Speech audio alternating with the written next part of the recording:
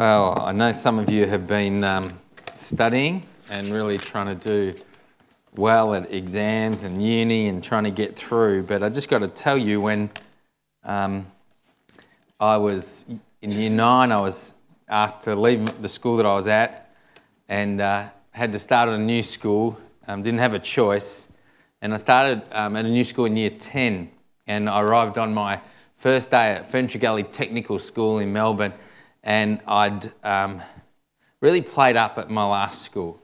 I became the class clown and trying to just be friends with everybody, and didn't do any work, and it got me into trouble. But I made a commitment to Christ the year before, I failed, like Year 9, made a commitment. And I tried to live out that commitment, but because of the way I react, the way everyone expected me to act and the way I'd sort of put myself into this role within the class, it was very hard to change. And so for the rest of the year, I just really continued on with change on the inside, but not eventuating on the outside. And then when I went to this new school, for me, it was like a whole new beginning. And I remember walking to school every day and just trying to memorise Psalm 1, blessed are those who do not walk in the way of the wicked or in the counsel of the sinners or sit in the seat of mockers, but instead they find joy in obeying the law of the Lord and they meditate on it day and night. And I remember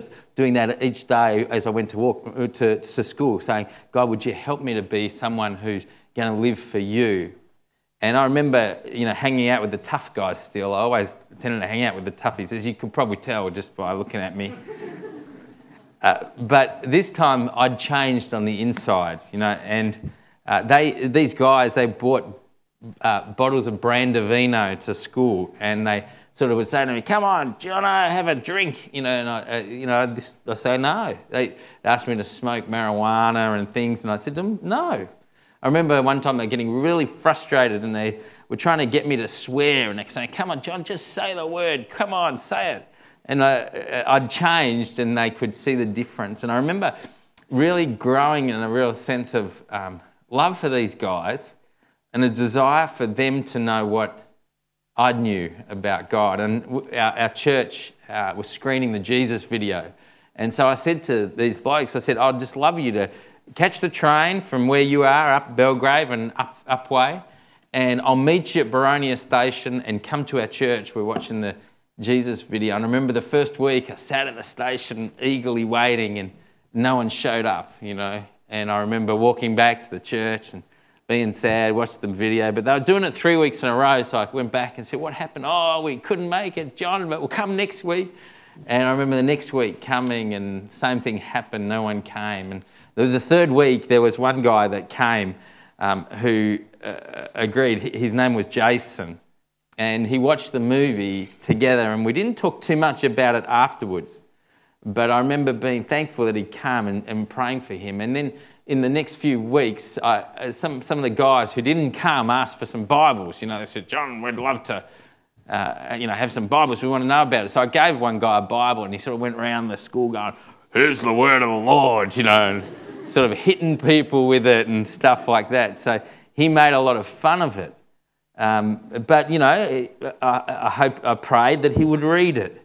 And I remember being there one time after these sort of things had happened, and my friend Jason, who came to the Jesus movie, came running around the corner. He said, John, quick, there's some Jesus freaks here. I said, all right, I better go. So I ran round, and there was this minivan which had spray painted all over it, love and peace and Jesus saves, and and there were these kind of hippie people on the corner just sort of preaching and saying, Jesus loves you guys, and there was one guy that had a broken arm in plaster, and the guy, prayed for him right then and there and said, we pray you'll be healed. And one of my mates sort of saw his shirt, which sort of had Jesus loves you on it, and he said, oh, cool shirt, man. And the guy said, would you like my shirt? And so he took off his shirt right then and there and gave it to the guy. Everyone's going, what do you think, John? And this guy's real. Is this what, is this right? And I remember having lots of discussions about that. Later on, I caught up with Jason after kind of leaving school, and we kept in touch. And he was a policeman, a Victorian policeman, and every now and again we'd kind of run into each other. And then he was running for a seat in the state parliament. He was going for a seat there in Dandenong, the seat where I was a pastor in a church in. And so I said, why don't you come to the church and we'll just ask you some questions at church while you're running and all that. And it just worked out the week that he came to church, I was preaching, this is the topic I was preaching on. It was, if your eye causes you to sin, rip it out. And he came and we were sitting there and we had some interesting discussions afterwards. He was like, rip it out, Johnny, he'd say to me all the time, and he laughed a lot about it, but he came. And then later on, I gave him, because he's a policeman, there's this movie out, Karla Faye Tucker, and she was an axe murderer who became a Christian. And I gave it to him knowing that he kind of is an investigative sort of guy who'd be seeing and he interviews so many crooks. And I said, well, tell me what you think. Is it real? And he came back and he said, John, the truth about this Karla Faye Tucker, she really believes what she believes is true. I said, oh, that's good, Jason. What about you? Well, all I know is that she really believes what she believes is true. And I remember another time, I gave him the Case for Christ, Lee Strobel's book, which just, like a reporter, looks for all the facts on whether Christ really came or not. And I gave that to him and asked him to read that. And then we had the Left Behind series at our church, and I asked him to come along. I was praying, Jason, God, would you lead him to the Lord? And we were sitting there and we were about 20 minutes into the film, and he got up and he said, I just can't stand it anymore, John. And he walked right out. And I called him later on. I said, what happened? And he said, were they saying that all the Christians go to be with, get taken up and the others get left behind, the sinners? I said, yeah, that's what they were kind of saying. He said, oh, that's ridiculous. He said, I couldn't stand it. I said, well, wow. So we had to talk about that. And, every now and again, he's now become an elected federal politician. So he's an MP, Member of Parliament, and he's in Canberra, and he's representing an electorate down in Melbourne.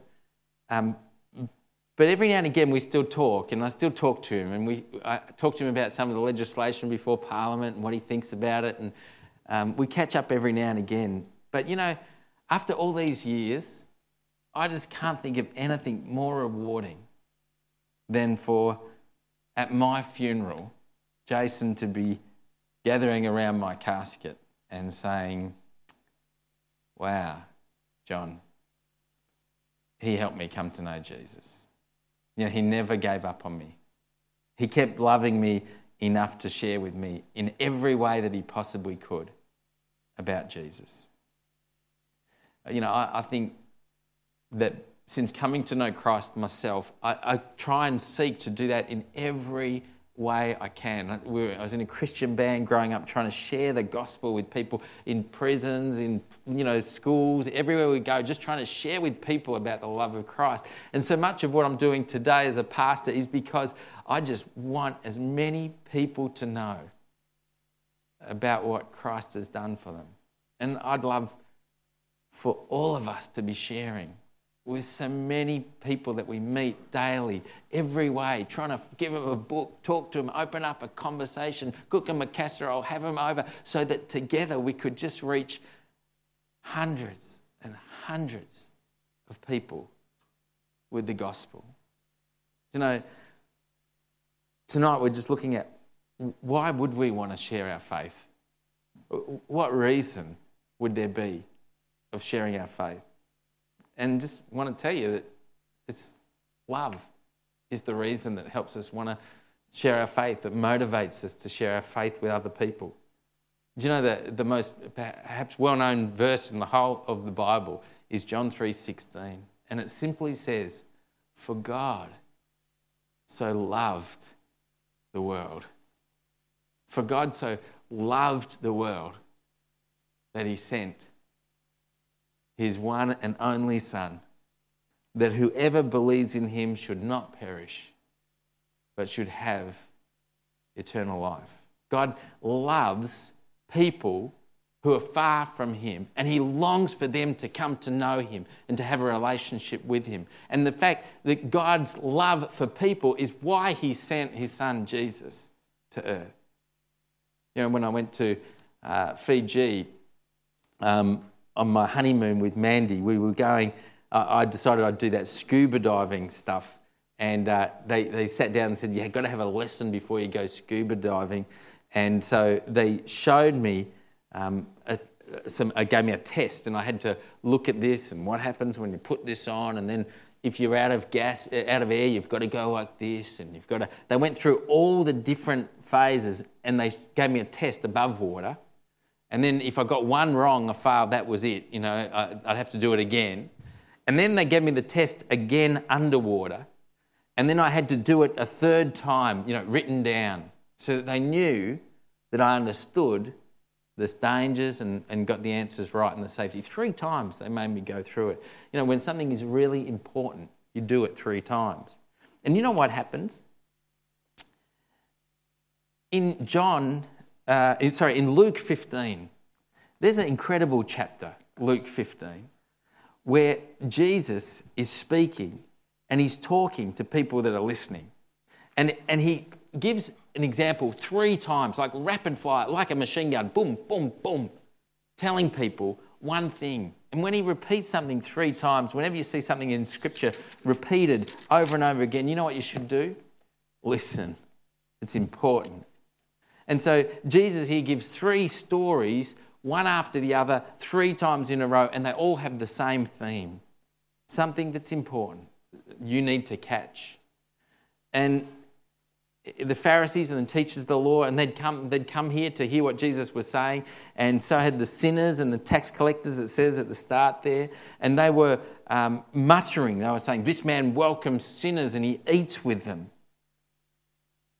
And Jesus got into trouble before for associating with people that were far from him, that were in the wrong, and he felt that he had to answer their complaints. He was getting a bit annoyed with it, I would think.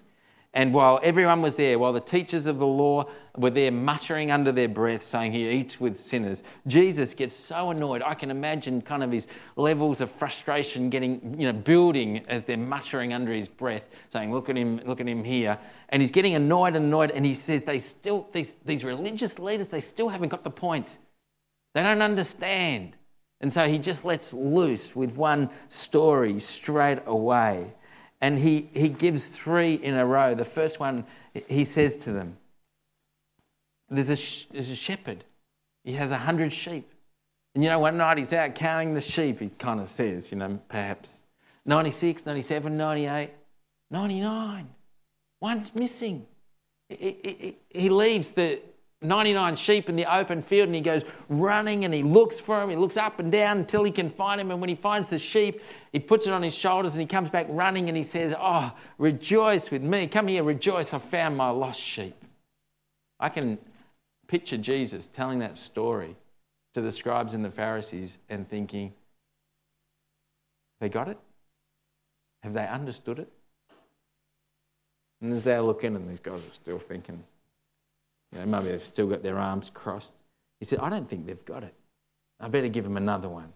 He says, there's a woman, she had 10 silver coins and she loses one. And so now she's got 9 and she lights a lamp and she sweeps the floor, goes right through the house, right back to front until she finds the coin that is missing. And when she finds the coin, she gathers her neighbours together and says, rejoice with me because I've found my lost coin. You see, something that was lost is found. Something that's far from being, away is now found. Do they get it? Jesus probably looks. I don't think they're completely there yet. So he tells one more story. And he says about a son and a father. And a father who had 2 sons. And the youngest came to him and said, Dad, give me my share of the farm. And his father gave him his share and his son left with his pockets full of money. And he went out and he spent the inheritance that his father was giving to him on parties and on wild living. And he went out and he got all these friends that gathered around him, but soon the money ran out and the friends ran out and he found himself destitute and feeding pigs. And right there, one day, while he was feeding pigs, he realised, hey, here I am just eating this silly food when I could be back at my Father's home. And he rehearses what he's going to say when he gets there, but as soon as he's near the house, the Father sees him in the distance and comes running and hugs him and says, welcome home, welcome home. He kissed him. He called his servants. He said, bring the best robe, put it on him. Let's kill the fatted calf. Come on, let's have a party, because what was lost is found. And as Jesus finishes the story, I can imagine him looking at their faces and saying, I think now they've got it. One after the other. God loves people. He loves people that are lost. He loves people that are far from him, and he wants them to come to know him.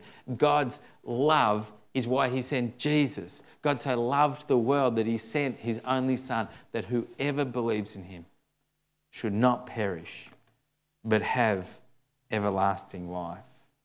You know, that's as they were listening, those people, they might have been thinking, who is he meaning us? These filthy tax collectors, these horrible people that everyone looked at and thought they were, just extorting money, the sinners. They must have been feeling so inadequate there as the judgmental people were saying, oh, who do they think they are being around here? But as they listened to the story, their hair must have stood on edge thinking, is he saying I'm someone who matters to God?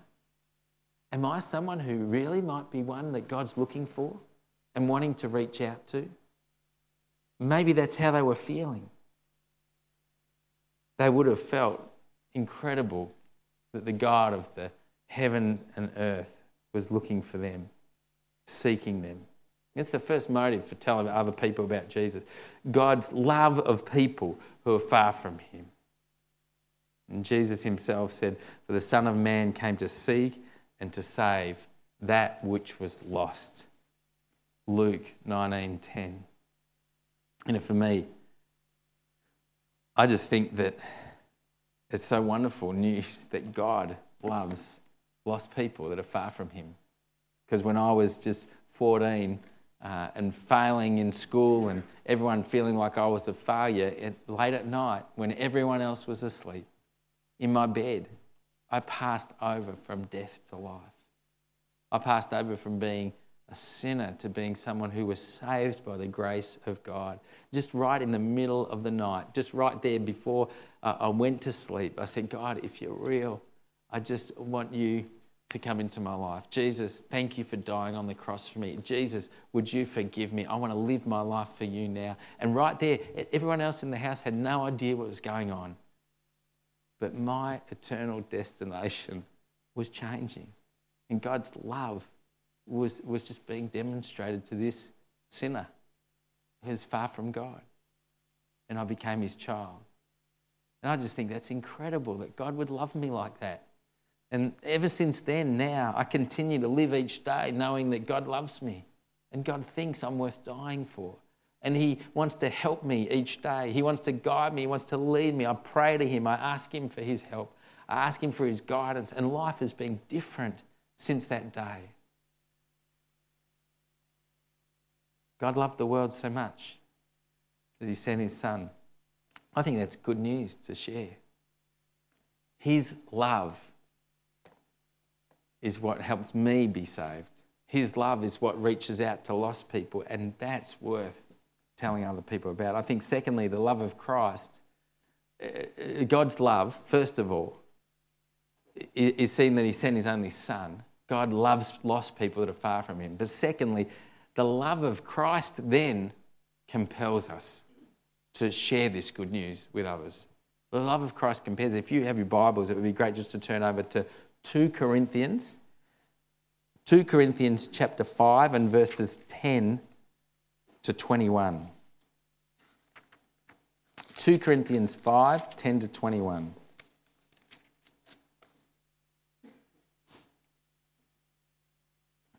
And this is what Paul writes there. And he says in 10, for we all must appear before the judgment seat of Christ, that each one may receive what is due him for the things done while in the body, whether good or bad. Paul begins this passage by just stating in stark terms, just the raw facts. He's saying each person is going to stand before the judgment seat. We're all going to die, and we're going to stand before the judgment seat of Christ. And each one will receive what is due for the things done while in the body, whether good or bad. And you might think, hang on a minute, is it whether we do good or bad that saves us? No, Paul's addressing the church in Corinth, and he's letting them know that they're going to stand before the judgment seat of Christ, not for salvation. They'd put their trust in Jesus Christ. Salvation's secure when you put your trust in Jesus Christ. But this is a time when they would stand before the judgment seat of Christ, and what they would be there is their lives would be evaluated with what they have done since they have come to know Jesus as their Saviour. They'd be commended. We'll be commended for the time that we've spent, for the things that we've done with the love of God that we've received, and how we've used that in our life, how we've lived our lives as a result of what God has done for us. Paul says, mark it down. Each of us are going to die, and we're going to come before God, and we're going to give an account of our lives for how we have lived in response to Christ. Then he says, since then, we know what it is to fear the Lord.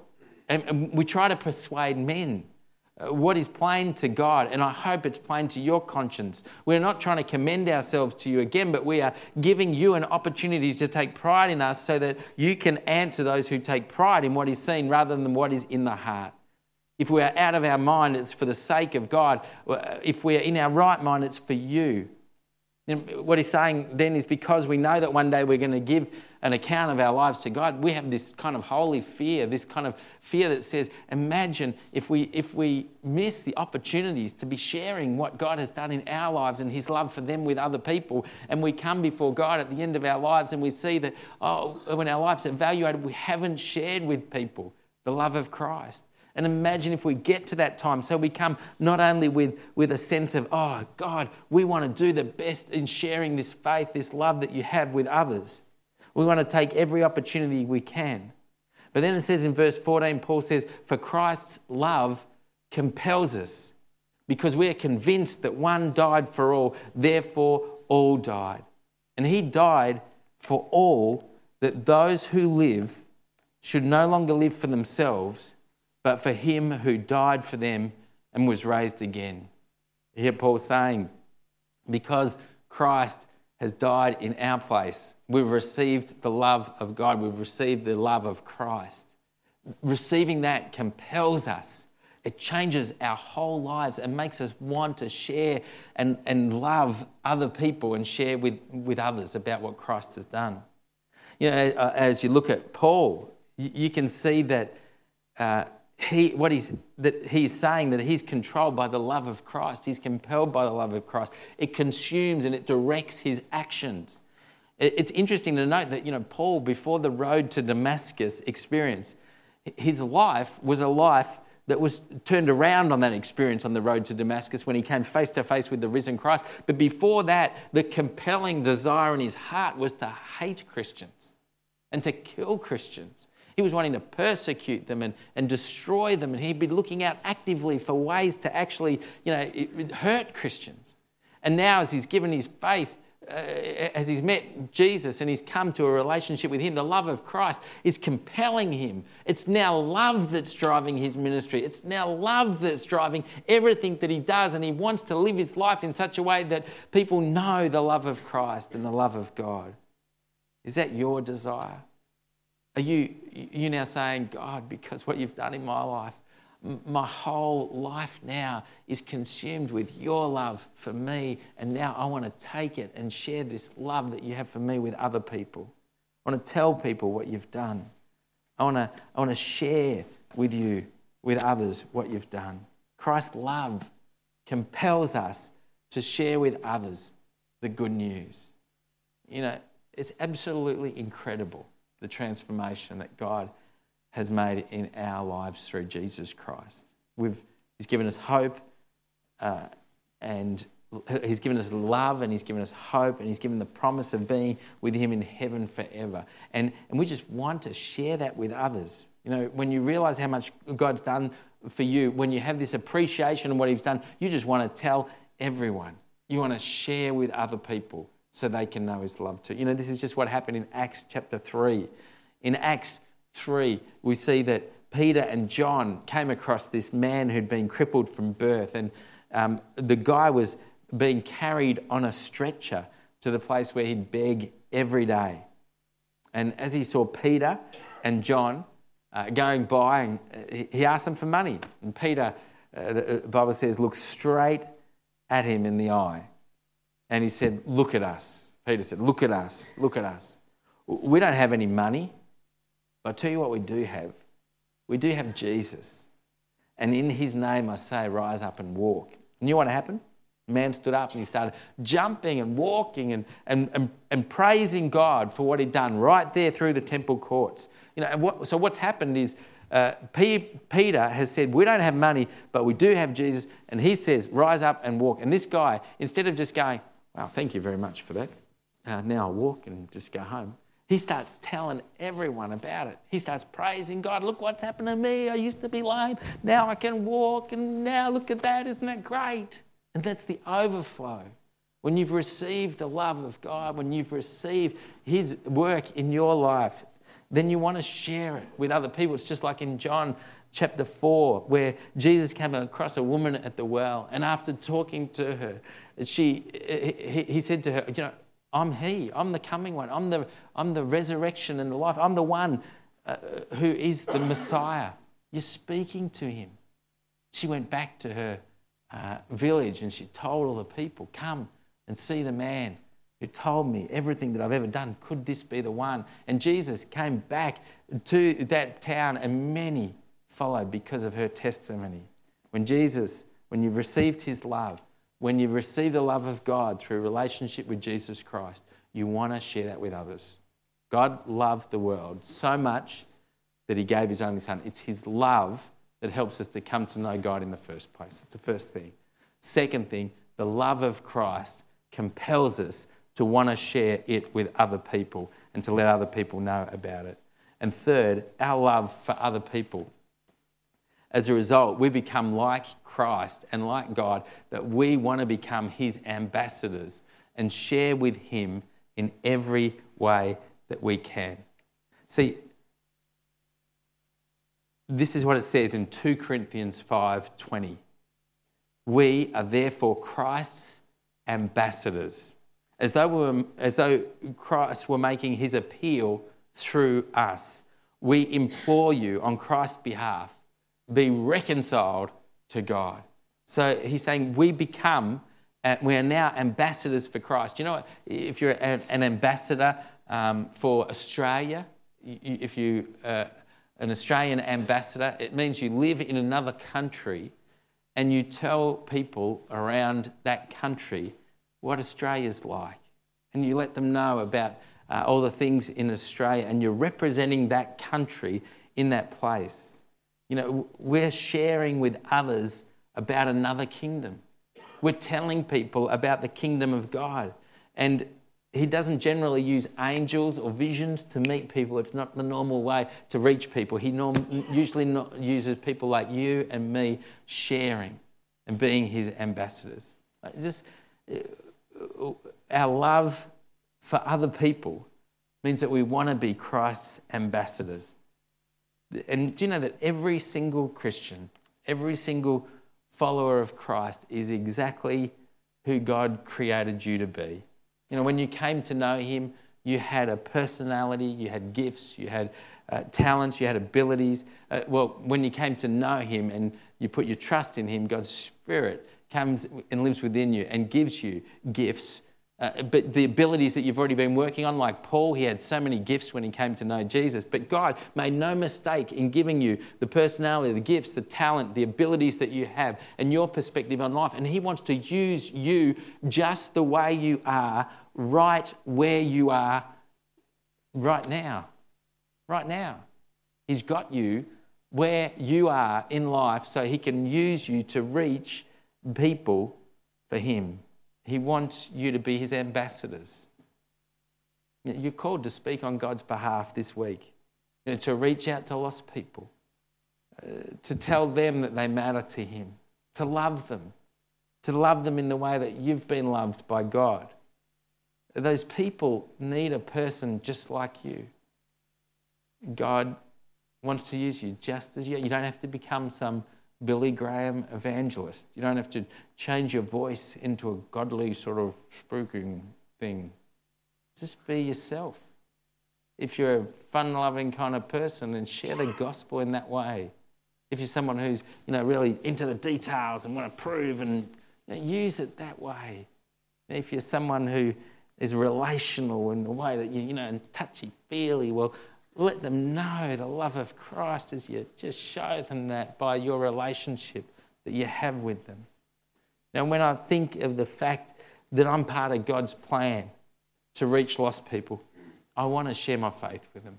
If I don't, who else will? God's wanting to use me in the relationships that I have. And I kind of imagine standing before God when I'm in heaven and saying, well done, Jonathan.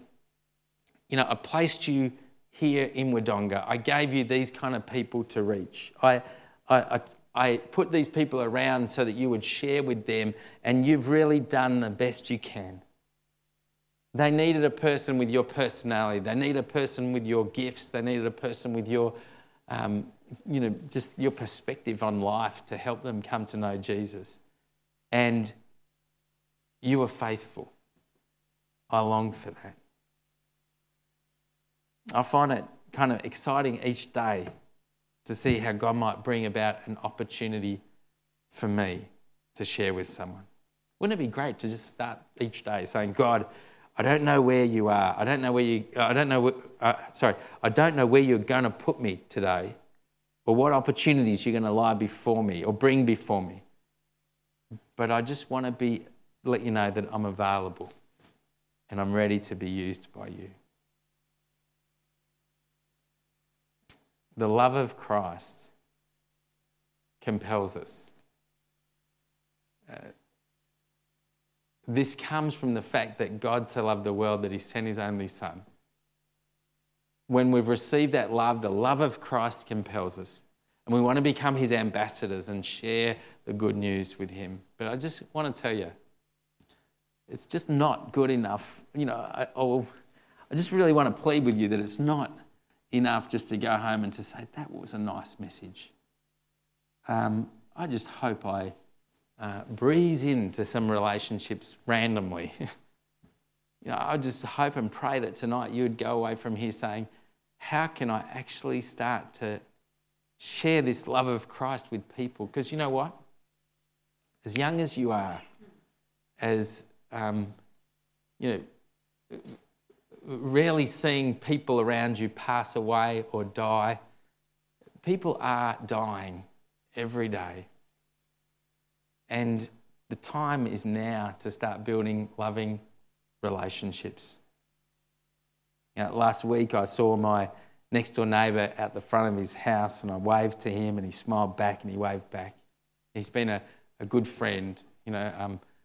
We bought our house just 2 years ago. I've never owned my own house, and my mum and dad, my brother, he would just laugh at me saying, Jonathan, you'll never go to Bunnings, or you don't know anything about handyman stuff. And I remember about a year ago, after speaking with my next door neighbour and coming home from Bunnings, I was thinking, if my brother could see me now, he'd have a whole different idea, because I had the watering system parts and everything. And it's because my next door neighbour, he said to me, you need to get this, you've got to go down to that place. And he gave me stuff, he helped me, At Christmas time, my next door neighbour said, we've got a bike, we'd just love you to give it to the church, have it at the church. I remember, as we had times together and we caught up, he said, oh, you're the pastor at the church there that has all the people in the car park, And, the car park attendants, I said, that's right. He said, there's a lot of people. I said, mate,